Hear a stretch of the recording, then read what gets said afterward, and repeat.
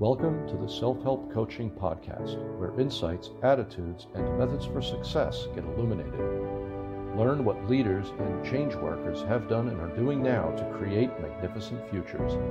We interview great guests who inspire you to overcome obstacles and achieve your goals.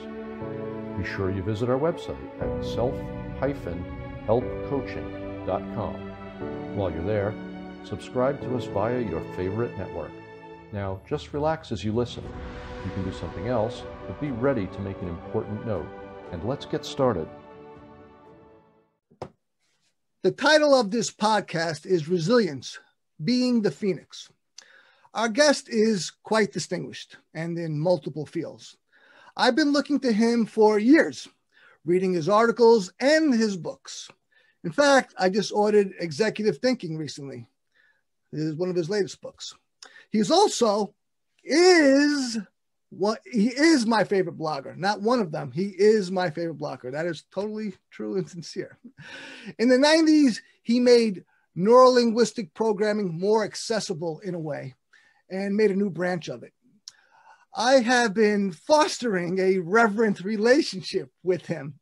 I look to him as a teacher, a friend, and an ally. I don't mind sharing this with the audience, and I hope Michael doesn't mind either. But one of the strategies I have for my company, Auxilium, is to be sponsored. Now, we're just a little startup deliberately avoiding venture capital. We think we're a baby whale, and we're looking for people who are established and well-respected to say some kind words about us. I've only asked about 4 or 5 people. He is one. And he said, quite intelligently, par for the course, very measured. He said, not now, maybe down the road, we'll take a look. Because, there's 2 kinds of people in the world, people who make claims and people who get results. And he's the latter kind. And he's looking, I imagine that's what he's looking from us to have. And when he does, then maybe he'll reconsider. But he is definitely a results person.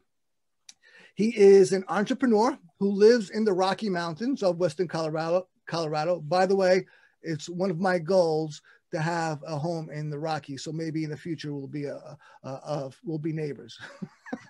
For 20 years, he's conducted a private therapy practice, and for 10 years, an NLP training center.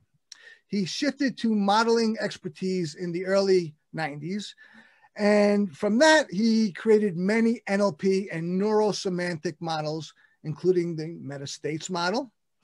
He studied and worked with Richard Bandler, writing several books for him and about NLP, such as The Spirit of NLP, 96, Becoming More Ferocious as a Presenter, Time for a Change, etc.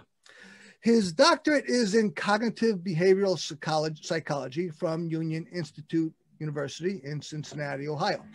His dissertation explored the language of 4 psychotherapies: NLP, RET, reality therapy, and logotherapy, using the formulations of general semantics. In 1995, he addressed the Interdisciplinary International Conference presenting an integration of NLP and general semantics. His master's degree was in clinical counseling and psychology from Regis University in Denver, Colorado, and his bachelor's of science was in management of human resources. Prior to that, he took a master's in biblical literature and language. As a prolific writer, he has written 58 books. You did not mishear that. 58 books. Another 30 serial books, over 100 published articles, and is recognized as a leading NLP trainer and developer. Most notable of the models is the meta-states model, also the matrix model, axis of change, etc. He co-founded with Dr. Bob Bodenhamer Neurosemantics in 1996 as a field which focuses on meaning and performance. By the way, I feel like an idiot compared to him, but I say that with tongue in cheek. This is a guy who just walks the walk. It's just that simple. As a matter of expertise, he has completed 27 modeling projects, which include modeling resilience, self-reflexive consciousness, thinking, quote unquote, communication excellence, sales, persuasion, accelerated learning, wealth creation, women in leadership, fitness and health, cultures, leadership, collaboration, and more. Now, all that said, when I grow up, I hope to be like him. All that said, I give you Dr. Michael Hall, PhD. Welcome. Thank you, Tony. I haven't heard that long list for a long time. Sometimes it's good to rehear our resume because we forget what we've done and maybe be thinking about other things and not seeing the whole picture as much as we used to. Yes, true enough. Yes. Thank you very much for coming on the podcast. It's an honor for me to have you here. I really do hold you in a great reverence. The body of work, which I just listed, speaks for itself, and and not just your experience and your contributions, but as a person, you're so prolific. That's exactly. One of my goals is to have this staff, and the purpose of the staff is to get the most out of Tony Petroza. It seems like you get the most out of Michael Hall. I don't know, probably with much less people than I imagine I need. It's fantastic. So you know and write on so many subjects, but like I said at the outset, the subject for this podcast is resilience. And I don't mind sharing with you, some years ago, my brother, who's a very accomplished entrepreneur, said to me, he gave me a very rare compliment. He said, one of the things that he admires about me is my resilience. I was like, wow, that's great. And that was great to hear from him. I respect him, and I'm an ex-paratrooper, and that's great. And I don't feel like I'm as resilient as I used to be. I don't know, maybe that's true, maybe it's not. But I know that especially in these times, in a pandemic world that's still going on, it's probably more important than ever. Now, right. let me ask my first question. How did you discover the strategy of resilience? Well, the short answer is I interviewed quite a number of people who had been through an emotional hell and had returned. And I was searching for what are the secrets of your being able to bounce back when you've been set back or knocked down in some way. And so the short answer is by interviewing people who had bounced back, become resilient, to find out their strategy. But we often don't even know our strategies, right? You have got to go much deeper than the conscious mind. Right. I mean, that's what modeling and finding out strategies is all about. Right. So it was quite a process, I imagine. Right. I began in 1990 and finished it in 94. It was a 3.5-year project. And during that time, there's very little written on resilience. Today, there's many books on resilience, many websites, but at that time there was very, very little. And so I was looking for the NLP linear step-by-step strategy. How do you do it? Now, as I said, I mean, in the age of COVID-19, people are like, oh, you wrote that because of COVID. No, resilience has always been an invaluable trait or quality or strategy to have. But exactly. Now is, we often think that things are topical because they're in our view, but that's just because they're in our view. All right. These things are always in play. We're only perceiving what we're perceiving. That doesn't mean that's it's new or that it's an elaboration. Right. So let's get back to when you first developed this in the 90s. What questions were you trying to answer? Well, some states, learning state, joy state, relaxation state, anger state, fear state, some states are immediate. So one trigger and you go into state. But resilience is not like that. You can't think of something and then suddenly be resilient. Some states are complex and it takes a long time to develop. If we think about the health state, you can't just think health and then step in the state and you're healthy. Same thing with wealth. You can't think some people, some shysters will get you to think you're a millionaire, and then feel like you're a millionaire, and suddenly you're a millionaire. It just doesn't work that way. Well, resilience doesn't work that way either. So the question becomes, what are the steps? What do I need to think? What do I need to say to myself? What do I need to do? What are the steps that allows me to get up from a setback, get up on my feet, dust myself off, and develop inside a spirit in which I'm ready to go for it again? What are the basic steps? So one of the things I came up with at that time was the 7 stages of resilience. And the stages then show us the process a person's going to have to go through. Stage 1 is the setback. Something knocks you down financially, health-wise, relationship-wise. You're knocked down and you got to get up. The second stage is the emotional roller coaster stage, because now most of us, we're up or down, we think we can get out of it, we're depressed. And so the emotional roller coaster stage, when we're angry, when we're fearful, when a whole range of emotions start flooding our mind and body, eventually we get to the acceptance stage. Okay, it's happened, I've got to deal with it. It is what it is, acceptance. And from acceptance comes the coping stage. So the 4th stage is, what do I have to do to cope? Do I have to file bankruptcy? Do I have to file divorce? Do I have to apologize? What do I have to do to start getting my life back together again? After we cope, we eventually normalize. So we get back to where things are back to normal. And of course, that's what we're talking about during this pandemic. When do we get back to normal? And not some new normal, but how do we get back to life being normal? Finally, we can get to the mastering stage. And the mastering stage is when we're thriving. We're not just getting by, surviving, we're thriving. We have a vision, we have hope, we have dreams, there's energy and vitality inside. And the 7th stage would be the recovery.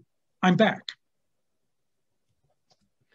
That's fantastic. Let's just take a quick moment to hear from our sponsor, and we're going to come right back with Dr. Michael Hall and talk more about these 7 steps of resilience. This episode of Self-Help Coaching is brought to you by Perficio. What if you could get the results of being coached without a human coach? What if a computer could coach you? Visit www.perficio.io. That's PERFICIO.io, where you can get coached without scrutiny, judgment, or pressure. You're listening to the Self-Help Coaching Podcast with Dr. Michael Hall, PhD. We're talking about resilience. Now, he just elaborated the 7 steps of resilience according to his strategy. And I think the second thing you cited was acceptance. Now, I happen to be a recovering addict, as they say. I was in AA and NA, which I think is very helpful, but ripe with pitfalls that you got to be careful about. I think one of the biggest things to be wary of is they teach the broken model. I don't think that we're broken, and if we were, we can be fixed. Yeah. All right. If you were broken, you're fixed. If you were hurt, be healed. It's just that simple. Like you're nodding in agreement. But I found that 12 steps was a fantastic methodology for self-improvement for the screwed up individual. And if every one I thought was about acceptance. Every one, each step was about acceptance. And you talked about it being, I think, the second one, if I'm not mistaken. So it's a critical thing to accept things as they are, you as you are, what has happened, and not to fantasize if things were only different, if the situation was different, if I had different strengths or weaknesses, accepting things, that's critical. And if you don't do that, you probably went down a wrong road, and you're not going to become resilient until you come back to that point of accept or not accept. Yeah, exactly. So I'm paying attention. I'm paying attention to you, Doc. So, all right. So acceptance is critical. And then you also, another subsequent step was you talked about asking yourself critical questions that it seemed to me were all action oriented. It's not enough just to discern which is which, but you've got to take steps from questions that were well asked. Ask yourself crappy questions, you get crappy answers. You ask yourself good questions, get good answers, and then acting on them. It seems to me that's what you were alluding to or describing. Is that accurate? Right. Okay, so it's acceptance and it is action oriented. To be resilient, those are two critical parts of it. So let me introduce something that was occurring in 1990. Elizabeth Kubler-Ross had developed the stages of grief, and 5 stages of grief, which is what a person goes through when they're set back. They go through denial, and then bargaining, and then anger and depression, and then finally acceptance. Her study was based upon Americans and how Americans deal with death and dying and the 2-year period. But her presupposition was you have to go through those stages. My question was, why? Why don't we start with acceptance? Because everything from denial to bargaining to anger to depression is refusal to accept whatever is. And you can't change anything if you don't accept it. Right. So those were either preliminary or just completely unnecessary. Most people still go through them.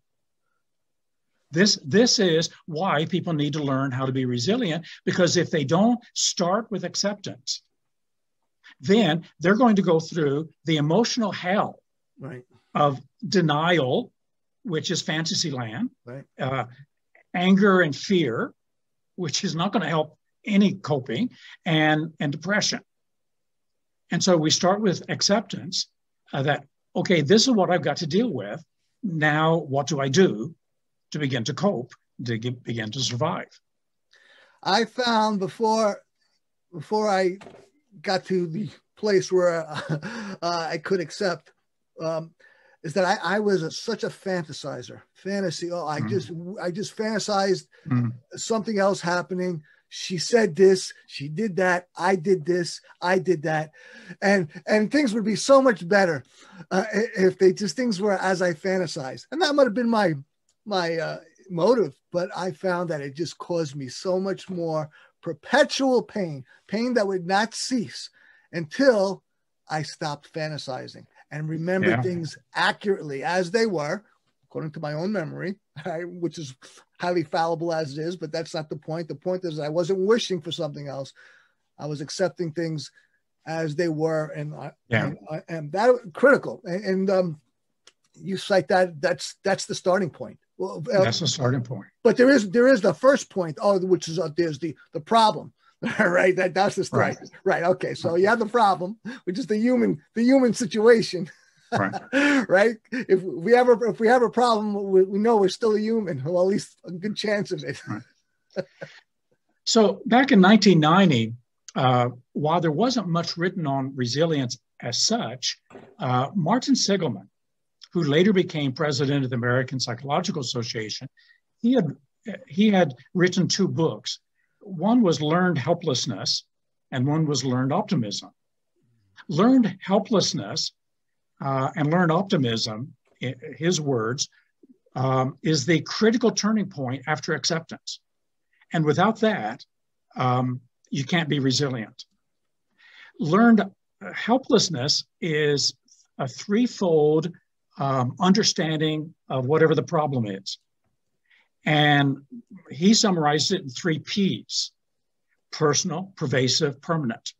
That's the helplessness? Learned helplessness. Yep. That whatever happened, whether it was a financial crisis, a health crisis, a relationship crisis, whatever happened, personal, it's about me. If you do that, you're bringing the problem inside. Personal. Pervasive, it's everywhere. Now you have no room for any kind of joy or relaxation or happiness about any other part of life. It's everywhere. And then permanent is forever. So this is the structure of clinical depression. If you want to become clinically depressed, take some bad thing, It can be the smallest little thing. Somebody criticizes you, and now it's about me. Nobody likes me. Nobody ever will like me. I'll never have any friends, and this will be forever. And those 3 Ps is a way to piss all over yourself. Yes. Permanent, pervasive, permanent. So looking at that, I came up with 3 Ts. 3 Ts that keeps it out, that pushes out whatever the problem is, the bad thing is, it pushes it out. And the 3 Ts is that, there, then. It's that. It's not me. It's the way I talked. It's the behavior I did. It's the job I had. It's the misbehavior I did. It's the context in which that occurred. It's that. It's there. It's not everywhere. It's there, specifically at that time and that place and the location. And it's not forever. It's just then. So the cure for the 3 Ps of permanent, pervasive, and personal is that there, then, which then keeps the bad thing from coming inside and getting in our minds and hearts and contaminating us. Right. So it's like the NLP meta model, but 3 specific questions. That, there, and then. That's where the goal is. Right. It's a funny thing. The 3 elements of the learned helplessness: personal, pervasive, and permanent. I imagine that you can excel in one area and need help in another.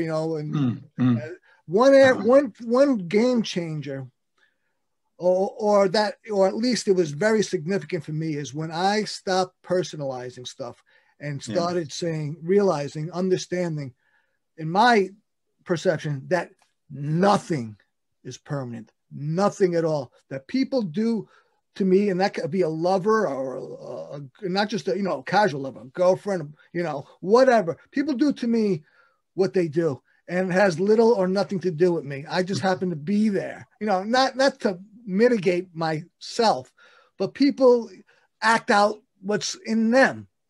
It's not about me necessarily. They didn't want to rob Tony Petroza. I happened to be there when they were greedy, or when she was feeling unsure of herself and she wasn't getting her needs fulfilled by me, and she acted out, and I'm not making myself the good guy, because I'm both good and bad. But that was a critical plateau I needed to get to realize that things are not personal. They're not personal. And for me as well, the things that I do are not personal about myself. They're just what I've learned to how to behave or how I perceive the world. And that was a critical. Now, the other areas about pervasiveness and permanent, those are 2 other areas that, you can excel in or need work in, but just that alone was a game changer for me. So, right. So, how we think about that in NLP, we say that we are more than our behavior. Behavior is one thing, and ourselves as a human being, a person, we're more than our behavior. And sometimes our behavior isn't up to par. Sometimes our behavior causes problems, but I'm more than my behavior, and I can learn to do better behaviors. It's a funny thing about that presupposition that you just cited. We are both NILPers. Obviously, you are much more distinguished and renowned than I am, to say the least. But I think that we both embrace the presuppositions. I think that's one of the things that attracts me to you. You're very congruent. You're a guy who really talks about NLP and really embraces it to whatever degree that you do. And I think NLP is fantastic, to say the least. But I have found, especially in this age of social media, that a lot of NILPers, that's their field, that they don't walk the walk or presuppositions as much as to make them congruent. Right. They attack people for their beliefs. Well, what happened to, allowing people their own model of the universe? Exactly. What happened to what you just mentioned? What happened to that? Now things are personal. Now a person's bad. Well, what happened to that? So it seems to me that when a person or a NILPer or embraces the precept. By the way, for those who don't know, in NLP we have presuppositions. Well, basically not bylaws, but they are a set of quasi beliefs or something that we can really buy into in order to empower ourselves and to empower our clients. Right. And the first part, empowering ourselves, is a critical part. I love to empower myself. I don't like, and by buying into this stuff, nothing's personal, that I'm not smarter than you, that this is what you believe, and this is what I believe, and this is what you perceive, then there's no condemnation required. There's not even any criticism required. It's a game. It's wow, things are okay as they are, and it makes it a lot easier to become resilient. I think when the world is not as nasty as I thought it was, that we're all just trying to get along as best we can, it makes it much more easier to be resilient. Yeah. So once again, the whole idea of acceptance of other people, different ideas, acceptance, you can't change what you don't accept. And when we're just fighting, we're not going to be making any changes. Absolutely. Fantastic. Okay, so we'll take a quick moment to hear from our sponsor, and we'll be right back with Michael Hall. This episode of Self-Help Coaching is brought to you by Perficio. What are the secrets to wealth? Benjamin Franklin taught them, but people are ignorant or just forget. What if you make sure neither afflicts you? Visit www.perficio.io. That's PERFICIO.io, where you can actually become certain you are on your way to wealth. You're listening to the Self-Help Coaching Podcast, and I'm here with Dr. Michael Hall, PhD. 20 years ago, I had a whirlwind romance. It was like the shortest, in terms of significant relationships, it was the shortest ever, but I think it was the most definitive ever in my life. And it took me a long time to, quote unquote, get over it.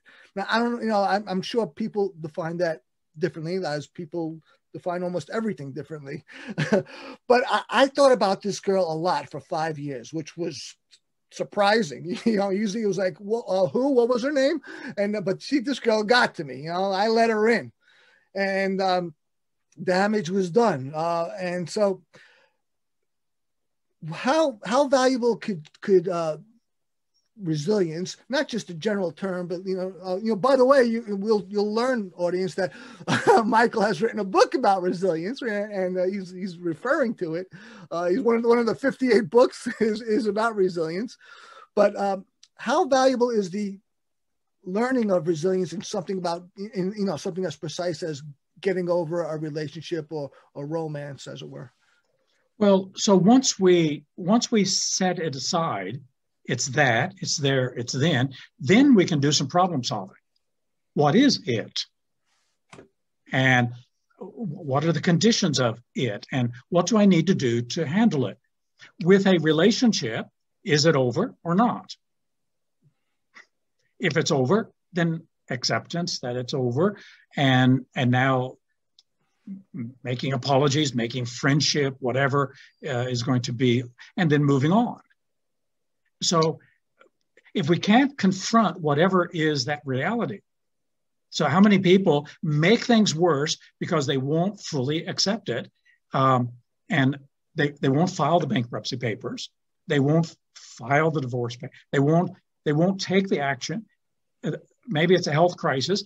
They need to go to the gym. They need to start working out, but they don't. So we can't cope unless we know what we're coping with and what are the best strategies for coping with that particular thing. And so once we have pushed it out, now becomes problem-solving time, and really doing some critical thinking about what it is and how to focus with it. So there are different ways to cope. Right? I mean, how, like, basically, can you give an example of a different method of coping? Well, it all depends upon what it is. A few years ago, I had a lesion that turned out to be cancerous.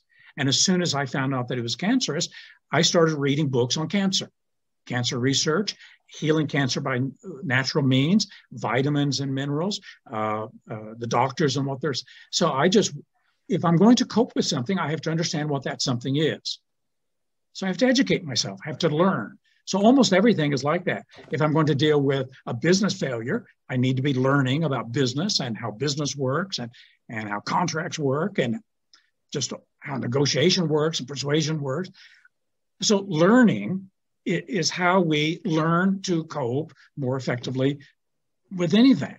And then we start making lifestyle changes. So I immediately eliminated all dairy products, all red meats, all breads. I just started eliminating the things that contribute to cancer. So education is, if not the key, is definitely the critical thing to get into. Self-education. Yeah. Learn because if you don't know how, then you don't know how. Right. And everything you're going to do is going to be foolish. And then it's the fear of the unknown, right? Which could be anything and everything. That's when, I'm a sailor. I love to sail. But sometimes I think about, I'm safe on the boat because I don't know what's in that water. It could be something so scary. Now, it may be devoid of life, but in my mind, it could be anything. But I also became a scuba diver. So I got into the water and got to see what was down there. And then I knew. And then I knew. So, and that was a game changer as well, because it was nothing scary necessarily. It was this and that, and that was okay. So what you're talking about is turning on the light of knowledge, so that we know what we're dealing with. Not knowing what you're dealing with is what creates all those irrational fears. And, irrationality, I think, of course, we're all emotional creatures. That's the human description. Yeah. I think that we're all irrational to a degree, but I think that the trick really is to consciously and deliberately become less irrational, really, to improve our emotional intelligence. If we do that, that's the ticket to a happier life, because we don't get bogged down by the unknown and make these assumptions that are detrimental and costly to us. Right? Exactly. Yeah. I love education. To me, all education, whether is self-education. I don't care if you got all the degrees like you've got and more. You need to learn what that's relative to you. What are the things? So to tie up a theme of what you and I are talking about, it starts with a special kind of thinking that they're then. That kind of thinking helps to distinguish myself and behaviors, myself and context, myself and the world I live in. Then another kind of thinking, what is it? How to turn the light on? How to cope with it?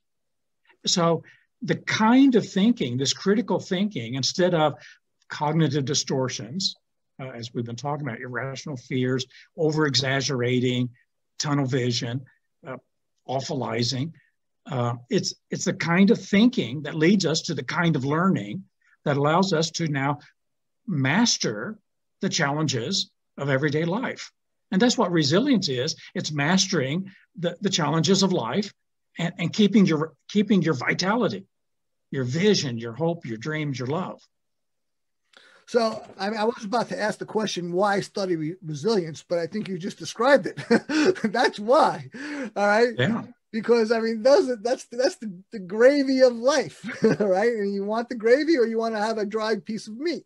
Right. How do you like that metaphor, Doc? Yes, exactly. So resilience is an invaluable thing to have. Would you say it's something you possess, or is it something that's more effervescent? Well, it's something we develop. An interesting thing about resilience is our bodies are highly resilient. Mm. You get a cut, and a few days later, it starts healing up, and the body heals itself. Now, the mind has to learn how to do that. The mind and the heart, we have to learn how to keep things out that they're then, and we have to learn how to do critical thinking so that we cope effectively with whatever the challenge is. You mentioned earlier learned optimism. I used to be a very negative person, and I still think I'm a negative person, but I constantly weed. I learned to constantly weed the negative thoughts from my mind, which are constant. If in a vacuum, I'll go to the negative, and I hope I didn't at the risk of giving the instructions to myself. I'm just describing myself. But I've also learned to be a weeder of my garden, right? The garden of my mind. And this was a critical thing. Now, one of my strategies why I had one of my motive for that strategy is that when I was disappointed, I wasn't surprised, but I found that I manifested those disappointments, right? Much more than I might have had much less of them if I was a little bit more optimistic. And that's how I developed. I became less pessimistic. I became more optimistic. Now, I think if you ask people about me, they would say that I'm quite an optimist. And I found that was a game changer, really, to be an optimist. No matter what my nature was, even if it's my nature to be suspicious or negative or whatever, to get past that, okay, well, to go, well, that kind of thinking precludes so many scenarios that I would like, right? So many outcomes that would be so much more preferred than that disappointment. I can deal with the surprise. I found that I could deal with, this is a critical thing. I found that I could deal with the surprise by being more resilient, deliberately. Right. I might have had a natural the resilience, but as I got older, I found it was more fragile. Right. And by being deliberately resilient, I've had that process required me to become more optimistic. Right. Now, my guess is a lot of the listeners is going to identify with what you just described. And part of the reason is what we now know in the neurosciences about brain development. When we do statistics on people, 60 to 70% of people say that they are pessimistic. Our brains are wired to be pessimistic when we're young. Why? Well, to survive, to watch out for dangers. Our brain is an anticipation machine of what could go wrong. And it does that until we have enough maturity, enough coping skill, enough intelligence to have all these coping skills to where, well, that's not a problem anymore. I can cross the street. I can look both ways, I can drive, I can do this. The more skills you have, the less fear. Absolutely. When I was creating the virtual coaching program, Proficio, I saw that people have an away strategy or a towards strategy or both, right? And I felt that people needed both, generally speaking, because I was making a universal process that certainly is customized for the individual, because that's necessary. People are individuals, but there are times we need to get away from something. There are times we need to go towards something. Exactly. Right. And either it's contextual or there's a circumstance that can be created and a person brought into. By the way, let me run something by you. You're such a great person to do this because you're so experienced. I have there's an aside that I'm working on. I'm focused on Auxilium and Proficio because that's the way to be successful. But it's something I'm working on. I'm an entertainer as well. It's a show that's backburnered now where I'm a coach like you. Generally speaking, the general idea is that you can't help anyone that doesn't want to be helped. But I have this. It's more than theory. It's a model I'm developing that in a certain circumstance, there's an exception to that. If the circumstance is right, a person who does not want to be helped can be helped when they reach certain points where they surrender to the possibilities that they should accept help. What do you think about something like that, Doc? Well, that's the threshold theory of personality. Yes, and it's what AA is built on. Also, that you have to get to the place where you give up absolute control and yield control to an intelligence higher than yourself. So that's a threshold thing. A lot of people go through a radical change when they reach threshold, and they reach that point never again. And then something pops. And so creating some of those thresholds for people is what there's all kinds of interventions that really attempt to facilitate that. Well, that's what I'm going to do. We'll see how I do. It's going to be, it's not going to be a small thing. I think it's going to be an attention getter.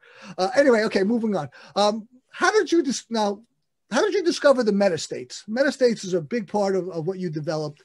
I've read your books on them, or some of your books on them. It's really fascinating stuff. How did you discover the metastates? So one day I was asking a gentleman who had been to hell and back, which was the description of your resilience. So he said he's back in life. And so I started going through the stages. Okay, you had the setback. What was it about? He told me.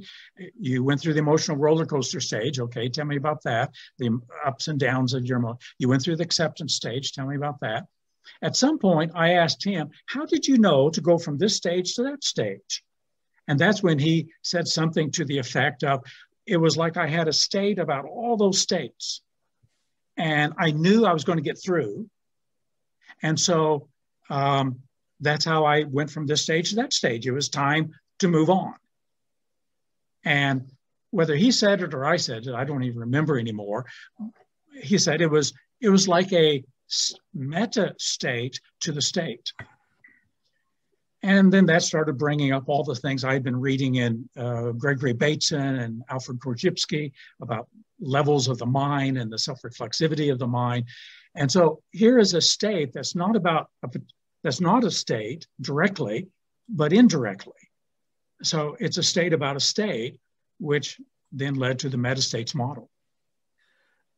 You know, I would have thoughts about metastates. I'm like, okay, this is not the thing I am. I'm thinking about something else about it, you know, and, but you've articulated it, you've codified it, or, you know, articulated and developed it so a person can really get meta. Yeah. That's, man, what a great body of work you've done. But, you know, and this is not a criticism, sir. When I read your stuff, you know, you're breaking this stuff down intellectually, you know, the stuff that I have had ideas about, you know, or you know, inklings about, and sometimes it can be hard to intellectualize it, you know, scholastically, academically, you know, where it's more of it's a feeling or a nuance or an intuition, but getting it into words or processing it in words is another level. But you do it, and I appreciate it very much. Okay, so to bring it to resilience, let's go to the very first stage of the setback. If you ask a person, what do you think about this setback? They're going to tell you their metastate. Right. Well, it's about me. It's forever. It's everywhere. I can't do anything. So that's what you think about the setback. I have just now heard their frame. And the problem that they have is their frame. They're not the problem. The frame is the problem. So, and it's easy to challenge it. So you think that everything you do is a reflection on you. And so your 7-year-old self, everything that 7-year-old did was a reflection on you. You're that 7-year-old self. Well, people go, well, not exactly. I'm grown up now. So every behavior you do is reflect. Or is there a difference? You behave. You're a person and you behave. And you're more than that. So it's not personal. So can we get that metastate going? It's not about me. It's about that behavior. And so now we're creating metastates all along the line at each stage of the resilience so the person can keep moving out and becoming resilient. Right. So it just gives them maneuverability, I think, right? Yeah. If they're able to maneuver now, it's not stuck in this, it's how it is. No, there's a frame here. Yeah. Whether they weren't even realizing it, but there was a frame. Exactly. Now you give them a frame and they can adjust that. Yeah. That's great. Let's take a quick moment for a final word from our sponsor, and we're going to come back with the final segment with Dr. Michael Hall.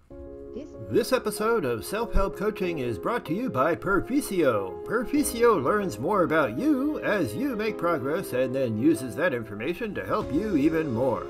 It is quasi-AI. Visit www.perficio.io. That's Perficio.io. where you can be helped by something that learns more about you, because that is the difference that makes the difference. You're listening to the Self-Help Coaching Podcast with Dr. Michael Hall, and we're talking about resiliency. So this is the final part, and it's been a wonderful conversation. Final question, Doc. What are the keys to being resilient? Well, the first key is really waking up to embrace the setback, because you can't change it if you don't accept it. So what is it? And then as we do that, those 3 T's is going to protect your heart. It's that there then, which then enables us to become what we are by nature, problem solvers. Our brain is designed to find and solve problems. And now we're ready to solve those problems. And so that's the beginning of it. As we solve those problems, we're going to cope. We're going to start surviving. We're going to start normalizing. And the step after that is thriving. Too many people will only go in resilience so far. They're surviving, but that's no way to live. Just to survive.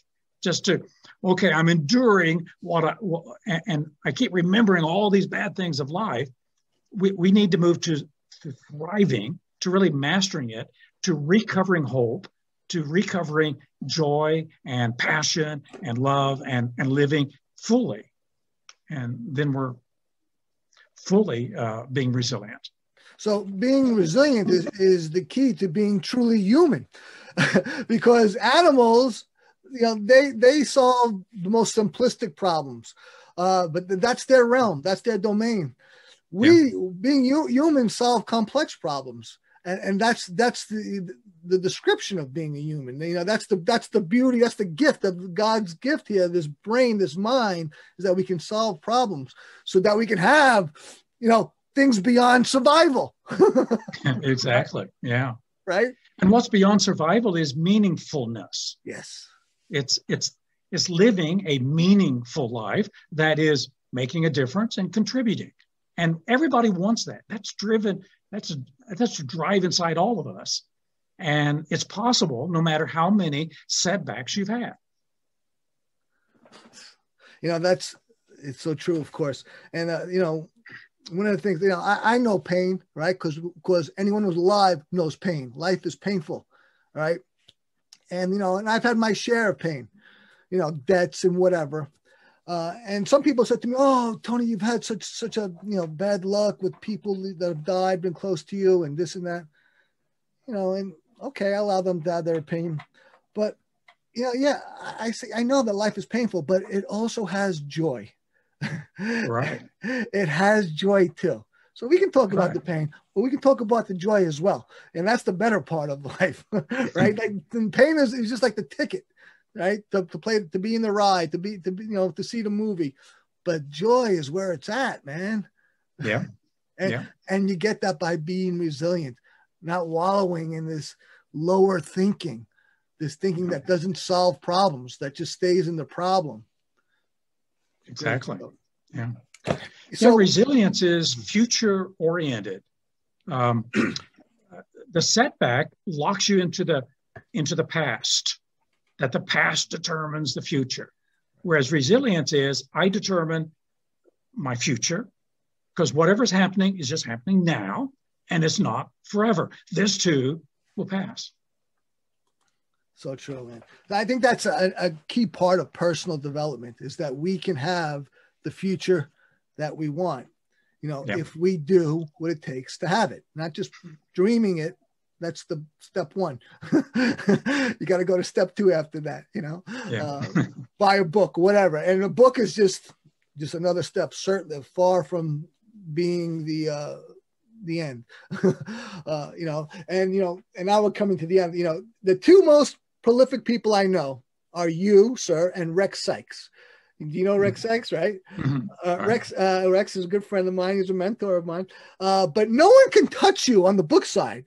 58. Rex just came out with one recently, his first personal development one. But you've got like 58. It's just incredible. And we've been talking about one of your books, which is called Resiliency, Be the Phoenix. Is that correct? Yeah, Being the Phoenix. Being the Phoenix, right? Yeah. ING, very important there, right? We give maneuver, we give space, we give action. But I mean, I think you've written like 5 in the last year or so. Yeah. Boy, talk about someone who really took advantage of 2020 being a down year, right? The pandemic year. Well, that's the way to be, man. And maybe we'll have you on a subsequent podcast talking about another book. But let's just talk about how people can get your book or maybe check out another book that you offer.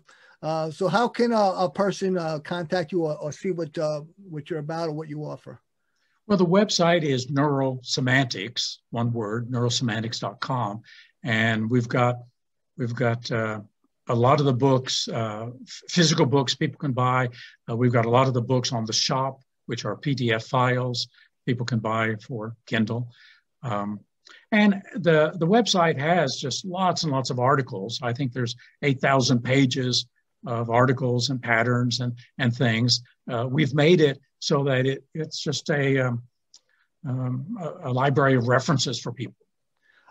Audience, I totally and truly recommend that you go to his site and sign up for his blog.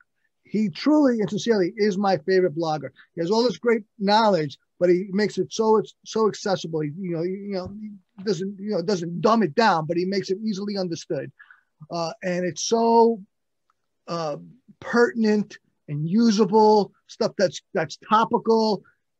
I totally encourage you to go to a site just to sign up for his blog, and if nothing more. So that's neurosemantics.com. And by the way, that I alluded to it earlier. Neurosemantics is, and I mentioned it, is a primary thing that he's known for, which is this, kind of an offshoot of NLP. But it's well, check it out. Check it out. I really appreciate everything you do, Doc. You have any final remarks for our viewers and listeners? Well, if in the last year you've been knocked down, keep whatever the knockdown is outside. If you keep it outside and keep your heart and mind clean, you will bounce back. And that's what resilience is all about. And bouncing back is just a skill to learn like any other skill, and you can do that. Wonderful. Michael, I really appreciate you very much for giving me your time, and my audience. I really appreciate it so much. Again, you're so respected and established, and I'm a up and comer, and you really were very generous with me, and I really appreciate that, sir. It's been my privilege. Thank you. Thank you, sir. And I encourage any listener to go to neurosemantics.com, check out the articles, sign up for the blog, or buy a book. Like I mentioned at the beginning, I just bought another book from you, Executive Decision. I'm looking forward to that now. And now I consider myself an executive. I'm the head of my company now. I closed my life coaching practice, and I've created a technological coaching practice. And so it's time for me to be not just an entrepreneur, but the leader of a company. So I want to think, I got to think like an executive. So I've got to do what executives do, which includes reading books about being an executive, right? Which you mentioned earlier about being resilient or educating yourself. So I really appreciate what you do. And remember, every one of us is responsible for ourselves, and we can all use some help. Thanks a lot, Dr. Michael Hall. Thank you. Thank you for tuning in to the Self-Help Coaching Podcast, where insights, attitudes, and methods for success get illuminated. Learn what leaders and change workers have done and are doing now to create magnificent futures. Remember to visit our website at self-helpcoaching.com and enjoy even more great episodes like this one. Again, while you're here, subscribe to us via your favorite network.